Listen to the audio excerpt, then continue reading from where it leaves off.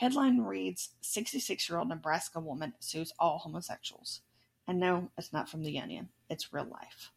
Welcome back, listeners. I'm Kayla, aka Violacious Curiosity here at YKYZ.com. 66-year-old Sylvia Ann Driscoll, who claims to be ambassador for plaintiffs God and his son Jesus Christ, has filed a lawsuit in federal court against homosexuals, asking a judge to decide whether or not homosexuality is an abomination. She handwrote a 7-page complaint and does not appear to have any legal training.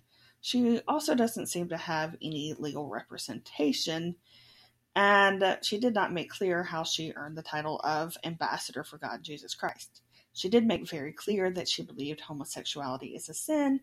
Homosexuals know they are sinning, they are doing harm to children and the fabric of society, and explained her dismay that she ever lived to see a day in which society would be in such a state. She cites Bible verses, but doesn't explain who exactly would represent homosexuals in court, or if they should just line up every single homosexual in the world and have them testify.